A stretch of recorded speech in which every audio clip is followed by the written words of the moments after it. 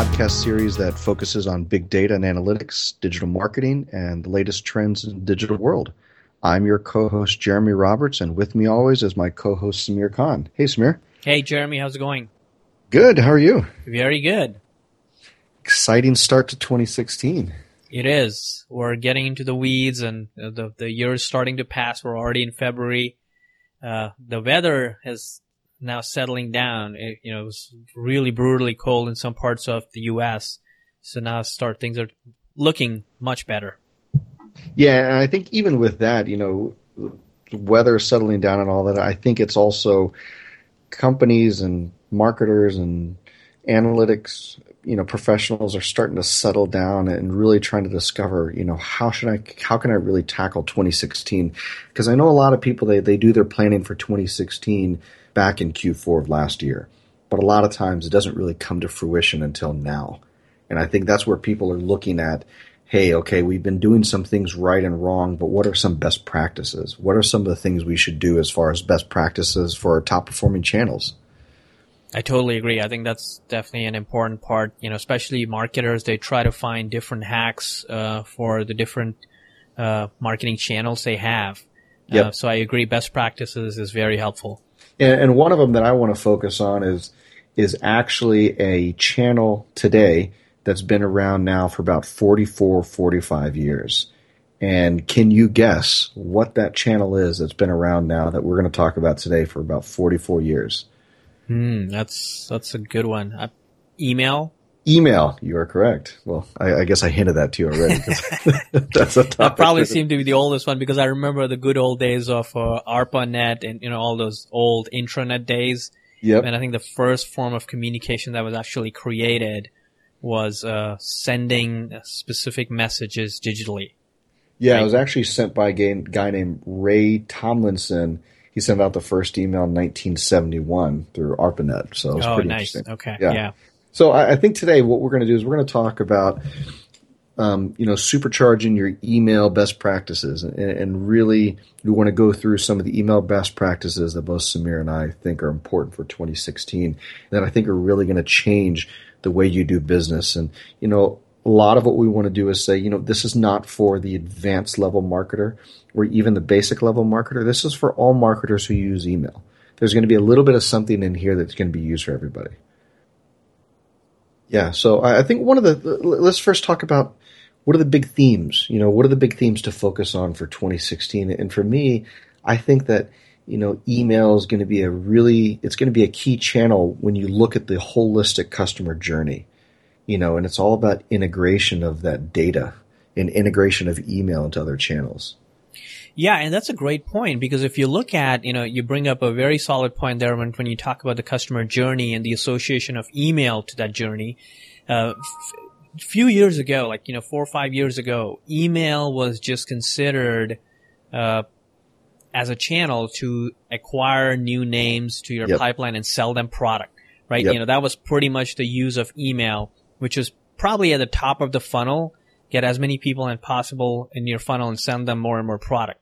That has changed significantly with the invention and creation of new marketing automation technologies.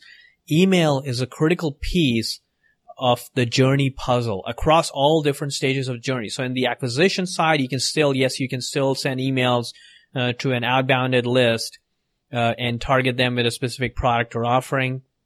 On the nurture side, you can have people subscribe to your blog, to your email or newsletter series, or probably even get their email to have them sign up for a free trial.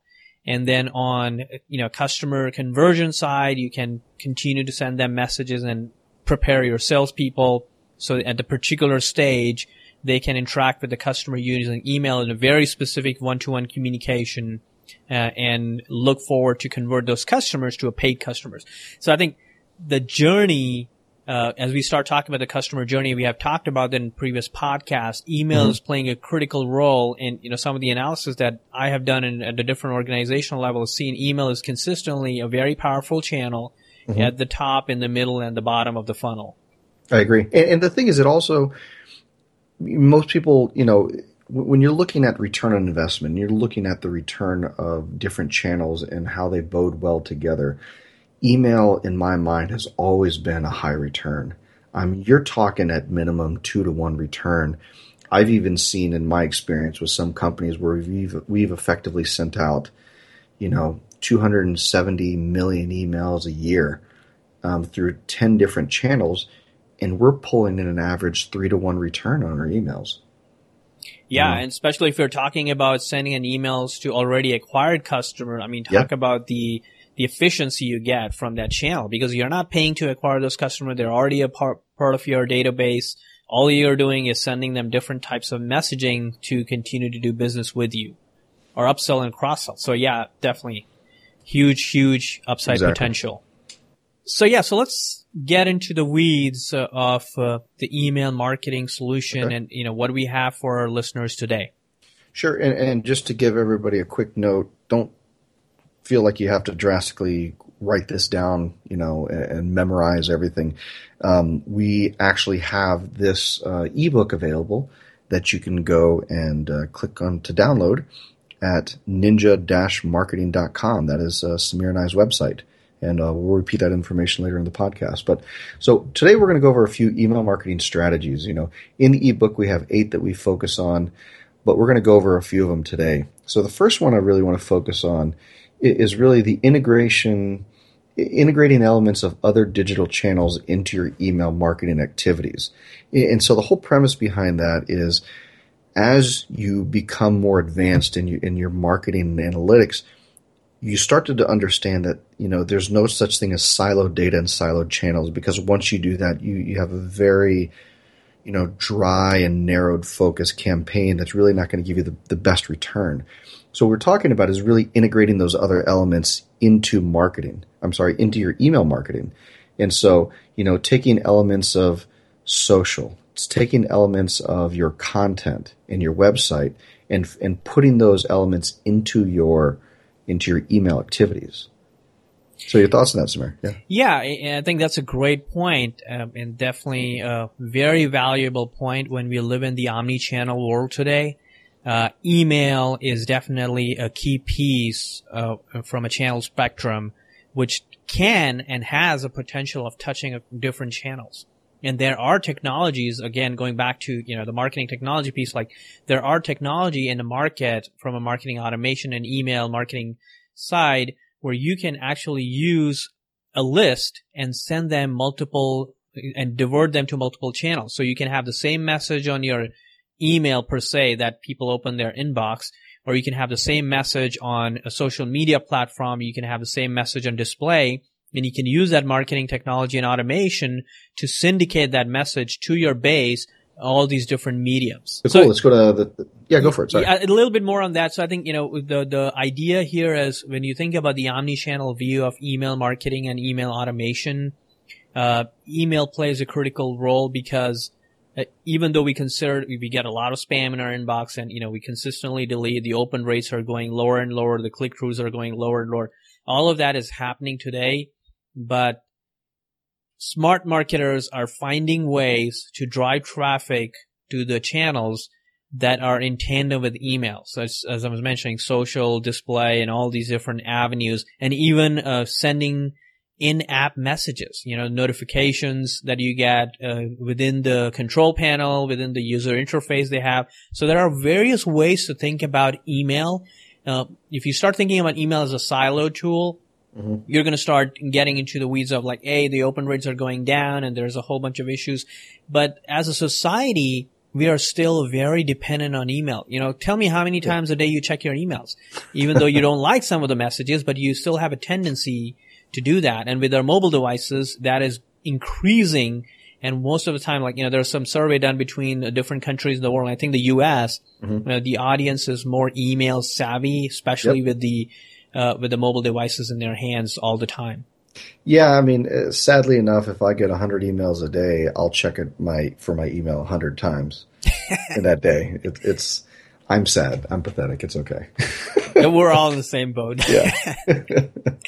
Okay, so let's go to the second one that we want to focus on. So this one is a very big deal. It seems like something that's basic. It seems like something everybody should be doing, but it's a reminder to continually optimize and segment your email list to stay relevant.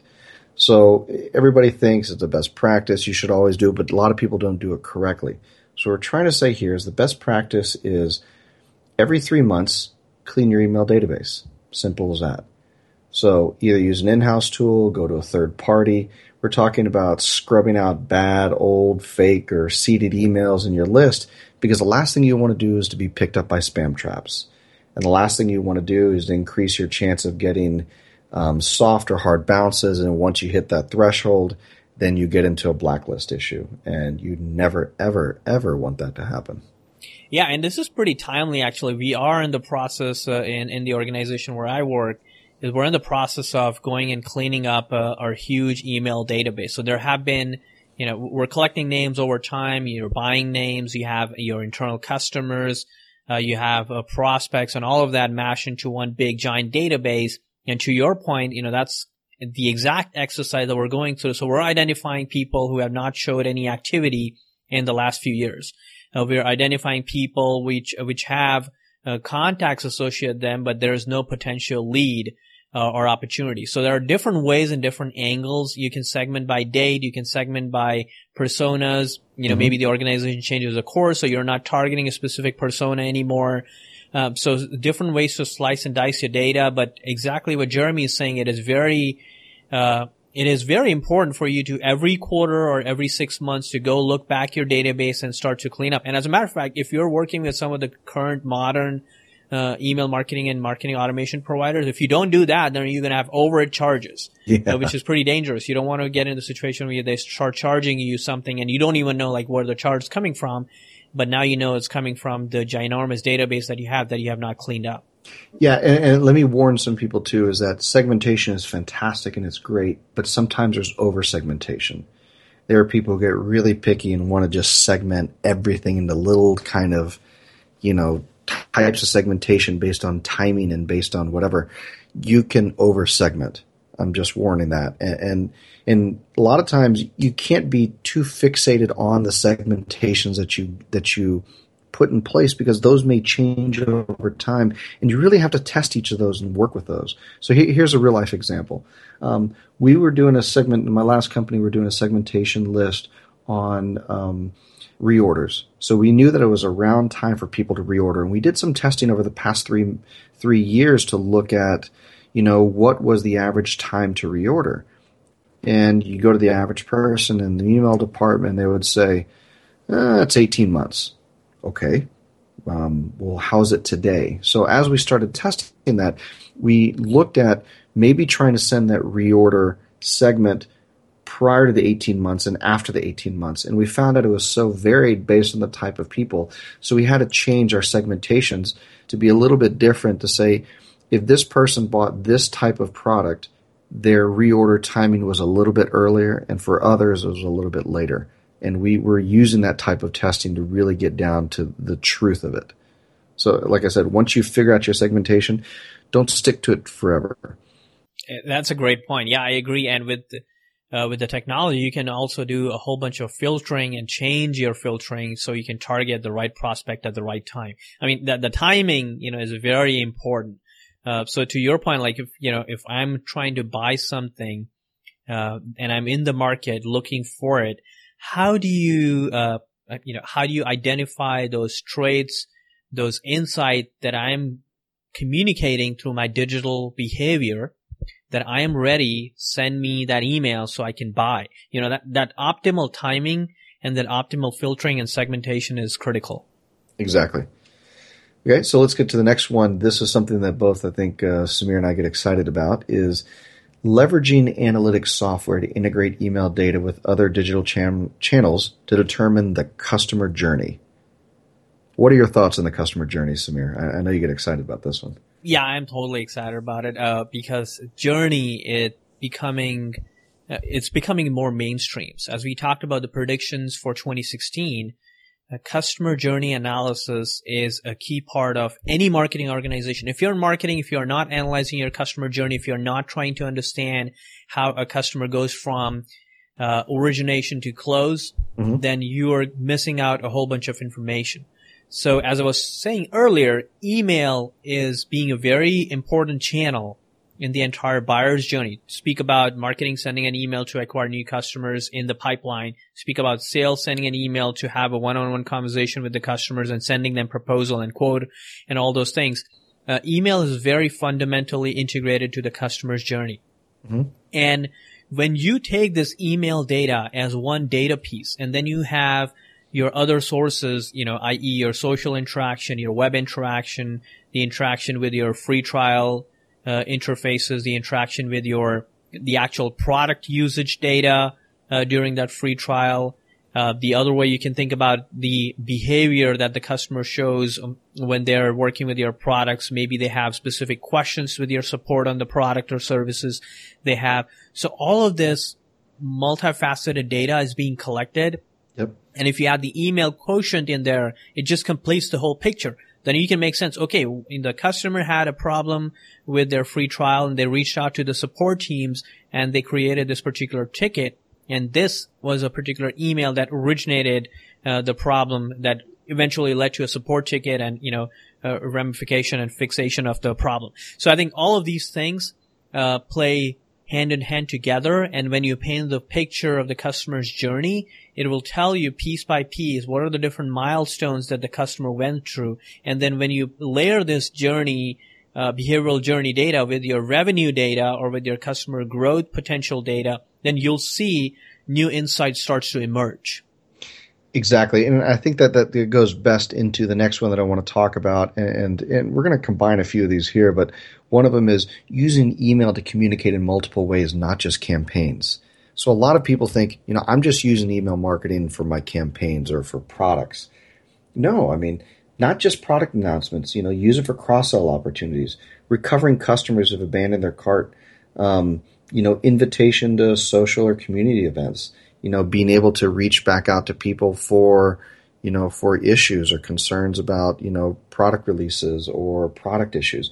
There's so many different ways that you can use email marketing. And I think really understanding that customer journey and figuring out where that email fits within that journey and where that touch point happens, you really start to hone in on the true value of email and are able to get the highest return possible. And that's a very important statement that you said there, that email is not just used for acquiring customers or putting them to a specific campaign. It is a key piece of communication that can be used across all the different life cycle milestones of the customer, right? Because if you just use the emails for the traditional old way of using emails, like, hey, I'm going to send a whole bunch of emails so I can sell my product, that is not going to work in today's world where people, the first thing that we delete, what is the first thing that you delete? Spam. Sales emails, right? Spam. Sales. Yeah, exactly. But one-on-one communication, let's say if I have requested something from a company and they respond me by email, am I not going to go and check that email first? Yes, I am, of course, because that is something that actually requested. So it's a more meaningful conversation to me. So if people start to think that email is dying, email is dead, that's not true. Certain segments of email marketings are dead because they are so old school, they're so outbounded, they're not personalized, they're not focused on the user's journey. Yeah, and I think you focus on, you said one big thing that I want to focus on there. He says, one-to-one. And I think that bodes well to something else we want to talk about is, using your email to onboard your customers. A lot of people think that, you have to, wine and dine your customers and get them excited about you, and send all these emails and so on to get them to come and try out your product. But a lot of people forget that even after they purchase, you still can use email to keep that communication going, to onboard them, to really invite them back to do new things, to help them become an advocate. But one way to do that is to use a real one-to-one tone of voice and a one-to-one view of that email by sending it from a real person. So a lot of people, they'll send generic emails, let's say from Company X, info@companyx.com. Rather than that, pick a specific person within that organization and have these emails come from them. Send emails from a real person. Select somebody that's socially savvy, a colleague, or somebody in product or leadership, and have them be represented in your communications. And it's not like they're going to have to change their whole job and, and have to answer 100 emails when you can filter all those and have them go through a system. But, be more realistic. Try to be more real with people because people appreciate that. No, yeah, I think, sending it from an actual person in the company that is approachable. Actually, I remember like you did this, when we were working at Rackspace when you had these in-mails coming out to be from a specific product marketing manager. And that product marketing manager was approachable on LinkedIn in-mails so they can answer a question. That was a very smart thing to do because then it becomes absolutely real and absolutely important if I'm receiving an email and I can approach that person. So that's a great point. And speaking of that, it reminds me of a funny email that I used to get from this company. So I once, I had to send this gift to someone in India and I use an Indian shopping site and I send them the gift. So now I'm a part of that Indian shopping site's email database. So every now and then, whenever there was some type of festive event, I used to get an email from them, but apparently it was from a real person, but the person's name was a movie actor.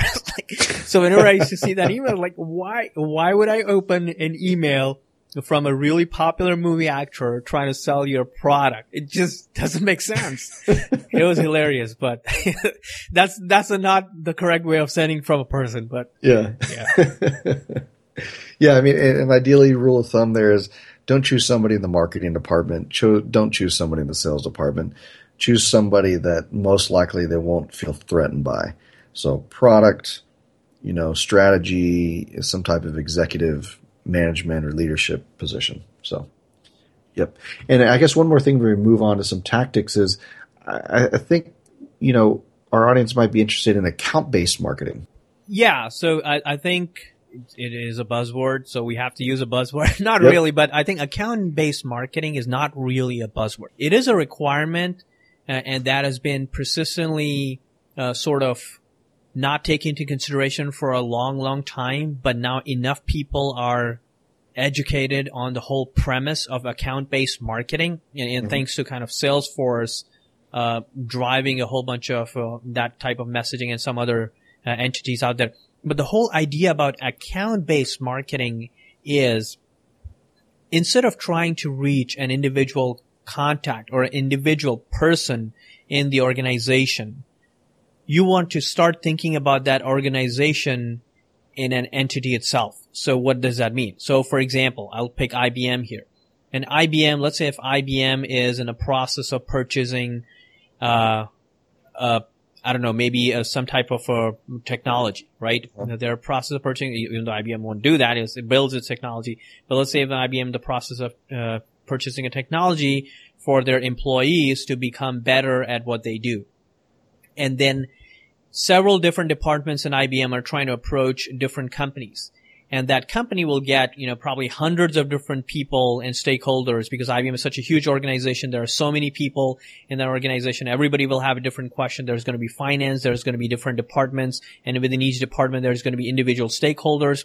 So start to think about how many different ways you can, a company ABC that is selling a widget can get, they'll totally get overwhelmed with all the requests coming in from different departments. So if they start looking at by contacts, then they'll probably have to talk to each of these different contacts and they might create an opportunity for each of these contacts within their CRM system and they might try to close the deal for each of these contacts. And then the end comes out like IBM said, oh, this is not the right company for us because they don't know what they're talking about. One department is getting a different message versus completely different message than the other department. Yep. So then, but instead of looking at the contacts, you start looking at IBM as an entity as a whole. And then you rationalize your communication across all different departments, try to see who's what, who's the key stakeholder, and who should you be talking to. And if there's already a salesperson in the organization that is talking to IBM on a different levels, that you should go and communicate. So once you look at the account level, then IBM at the end is just going to buy one widget. Yeah. For product. And so they're not going to buy hundreds of them. That's not the idea. So then I got to sell to this person and have a formal meeting where I can start looking at the account base and start sending them email messages that impacts the overall account's health, not necessarily the individual performance. Of course, you're going to still have one-to-one communication with the right individuals, but once you know where IBM is in the buying process as a company, it becomes a lot more easier for you to sell your products to them. So that's the whole premise of account-based marketing. And so our idea here is once you start thinking about email best practices for 2016, start thinking in the direction of not targeting individual contacts, but thinking about the company as a whole and where they are in the buying journey and a communication journey with you. Very smart. Yeah. It's just smart. Yeah. I have no other way to put it, but it's a great idea. And I think, email marketers are becoming more savvy and they're starting to, the key here is work with sales. Marketing itself within a silo, we're talking about using email marketing with its own silo of other channels. Marketers themselves cannot sit with their own silo. They must work alongside sales. And the way I see it, the analogy here is, it used to be like a baton relay, where a marketer would do all this stuff at the beginning and go and hand the baton over to the salesperson. The salesperson would run with it. Today, think of it as a three-legged race. Marketing and sales working together to be able to reach their goals of that sale. And I think account-based marketing is perfect for that. Very well put. And that's a great example where email is actually allowing us to close the gap between sales and marketing. And in most organizations, we start to see the area where sales and marketing are working together is with the usage of the right email tactics. And I'm not going to get into the weeds of the automation tools and how they work and all those things. The essence of that email is now sales have come to realize how critical email is for them to communicate. And if the email can be structured the way marketing has been doing for years, then it can be a very strong partnership between sales and marketing. So very well put. Okay, fantastic. Yeah, I agree. So let's go over some tactics now. We're going to kind of briefly go through these. And like I said, if you ever have questions, contact us. Go to ninja-marketing.com and you can find Samir and I on there and ask us more questions in detail. But here's some tactics, some best practice tactics on ways to best set up your email program. So the first one is always have a QA checklist, quality assurance testing checklist, because a lot of times you're going to have multiple click-through points. You're going to have a lot of different, things that you have to do in order for the email to go out correctly, so it doesn't get picked up by spam and so on. You have your HTML version, you have your text versions, you have to make sure your links work and so on. You just create a checklist. Much easier to do, makes your life easier. Second one here really is something that I had to experience before is when you have large email sends, a lot of people think, and you're doing it from different product sets or different brands, for each of those brands, create a separate IP address. And so what that means is if you have a spam trap, if there's a spam trap set up and somebody's trying to capture your brand and, you haven't been doing a lot of filtering and cleaning of that email database, and one of those brands gets caught on that blacklist and all your brands sit under the same IP address, then all of them are in trouble. So the best thing to do is take your big brands and separate them by different IP addresses. That way, if one has an issue, you're still safe with the others, right? Let's see. How about another one is maintaining your opt-out database. That's just a big deal. If you're offering an opt-out, which you obviously have to do with CAN-SPAM, stay up with it. Stay compliant with it. If you say, if somebody opts out and you guarantee they'll be opted out within 2 to 3 business days, do that. The last thing you want to do is just never really take them out of your database and you're constantly sending them email because all they do is turn you in. And with that, some of the new best practices today are giving them opt-out options. Rather than just say opt out and unsubscribe from everything, give them the options to opt out. Opt out from specific types of emails or opt out by frequency or, selectively unsubscribe to something. That way you don't permanently lose them. Yeah, and speaking of opt-out, one quick point here. Sure. When you think about the international audience, now U.S., the laws are much more lenient in terms of how many emails you can send and who can send an email, and you can probably overcome some of the challenges pretty quickly. But when you look at the international laws when it comes to email and CAN-SPAM and all those things, it just becomes more and more complex. So you have to be very sensitive if you're trying to send emails to your international audience. You have to follow the process and procedures. If they opt out, and that's it. That's the end of the deal. And there are certain laws I remember in Canada or UK where you have to do double opt-in in order for the customers to start receiving emails. So single opt-in is not going to work. So nuances such as that people get very sensitive when they receive email from you, even though they have not, if they have opted out, if they're not double opt-in. So things like that very important to keep in mind. Completely agree. One of the things we can jump over to really is, how to best analyze your performance. So one of the ways I like to do it is choosing your best performers by using a very simple formula using revenue per email. So going in there and taking each of your email sends. So think about this. If you have an email batch that you sent out last month and it had a list size of like 10,000 people, and last week the list size was 15,000 people, because of the difference in sizes, you can't really have a common factor on the success of the revenue, because with 5,000 more emails, your revenue could have been completely off. So with that, we do this recommendation of, total revenue over total emails sent, and that's really your revenue per email, something as simple as that. Looking at different opportunities when you increase your email database size, looking at your earn, rent, or buy options for your email lists. Also looking at lightbox capture when somebody comes to your website, asking them through a lightbox that pops up, do you want to add your email to our list for promotions or offers? The other thing here is also continually testing. It's important to keep testing your reorder timing, testing your subject lines and your call to actions, and also testing your frequencies and deployment timing.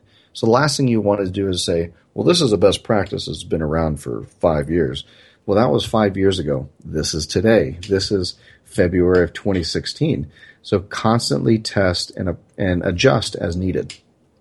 So another thing we also want to talk about is ways to increase conversion of your emails. So looking at your database, we talked about segmentation. We talked about database hygiene, being able to get those email lists and clean them up, possibly even using inactive resends. And also, make sure that there's similar creative on your landing pages. So when you have an email, and we're talking about email not being its own silo, take the same messaging and same imagery from that email and put it on the landing pages. Put it on those pages where people are going to be able to click through. So outside of that, those are some of our best practices. And like I said, it's a lot of stuff to go over in one podcast. It'd be way too long, but I think it's important to know that you can go to ninja-marketing.com, and that's Samir and I's website, and you can find a link to go download it there. Yeah, the ebook, great work on putting together the ebook, Jeremy. I think it'll be great for our listeners to have something very tangible that they can refer to throughout the year. Exactly. And I think this has been a great topic. We're extremely excited, and please keep on listening to us, and feel free to, we're on different places. You can find us on SoundCloud. You can find us on iTunes. Please go ahead and put up your reviews. And you can always find us on ninja-marketing.com. And we're excited to be here with you guys. Great. Cool. And thank you guys for listening again, and we'll see you on the air. Thank you. Thanks.